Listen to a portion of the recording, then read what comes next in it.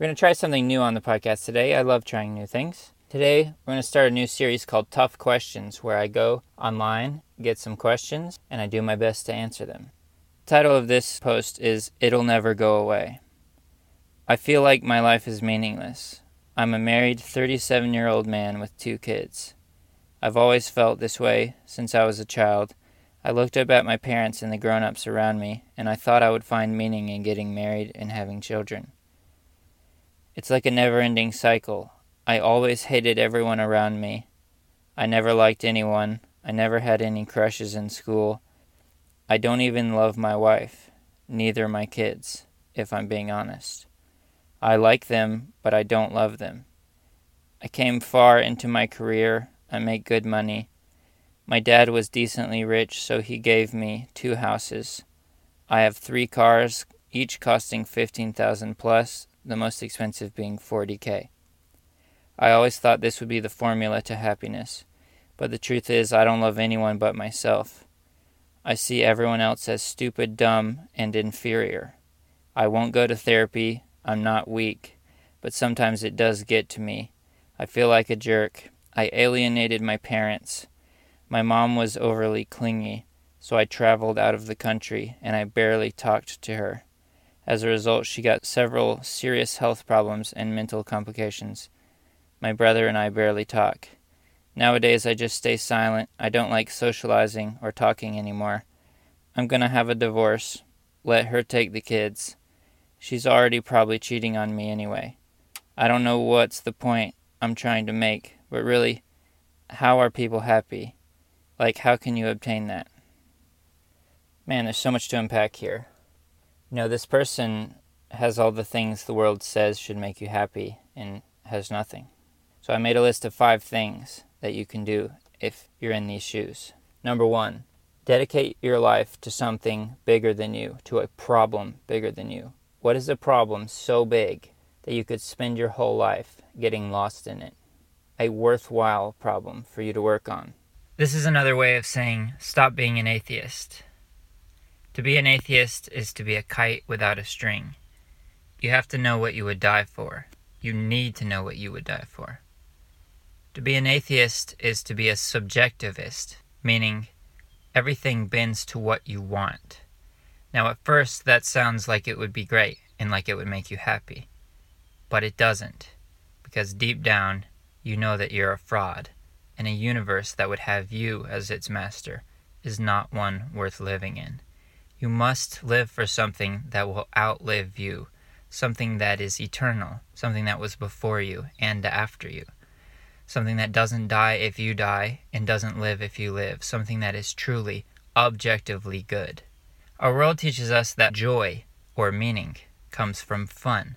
So when we do something fun and it doesn't fill the hole, we tell ourselves, that's okay, the next one will. It's the next one that'll do it.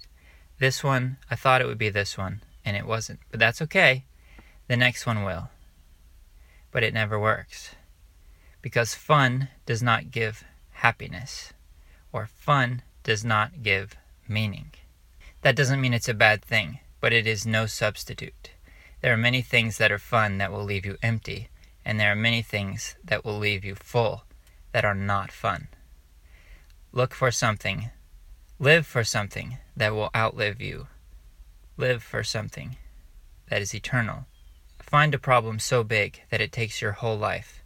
Dedicate yourself to something bigger than you.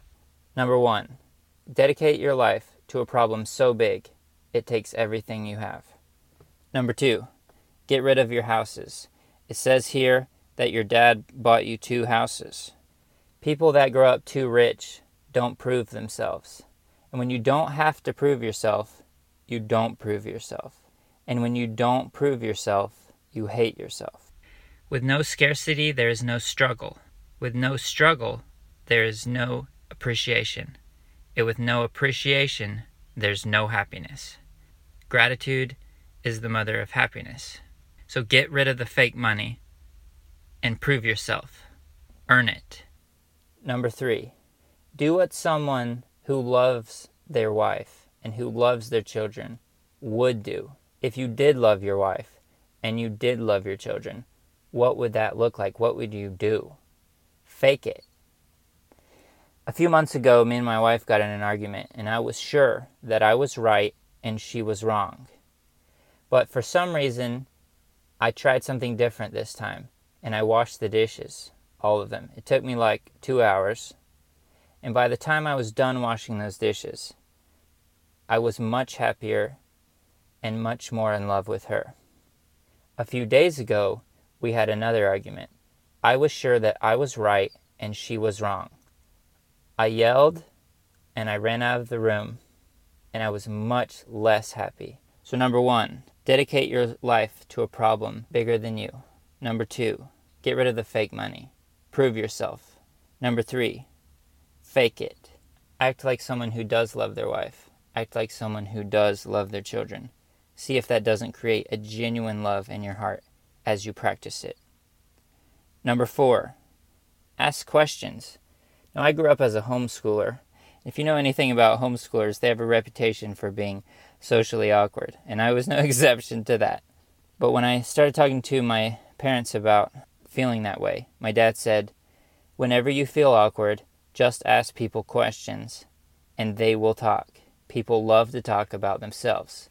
So I would say to you, the writer of this post, whenever you're getting too in your own head, whenever you're starting to lose it, ask people questions, real questions, and really listen to them. And when they answer, ask another question. One great way to get out of your head is to get in someone else's head. And then number 5, if you're too far gone for any of that, and all that sounds like faux Mother Teresa BS to you, because you're too cynical and self-important, number 5 is wait. No matter how rich your family is or how well off you think you are, life has a way of eventually dealing you something that will bring you to your knees. If those other things don't work, if they're all just feel-good BS, then this level of self-obsession, of me-centric life, will bring you to the very edge of life and death. It will get worse. And as it does, that may be your saving grace. For me, I had to get right to the edge of life and death before I broke. And then once I broke, everything was different. It's an interesting fact that suicide is higher in rich countries than it is in poor countries. And that is for this reason.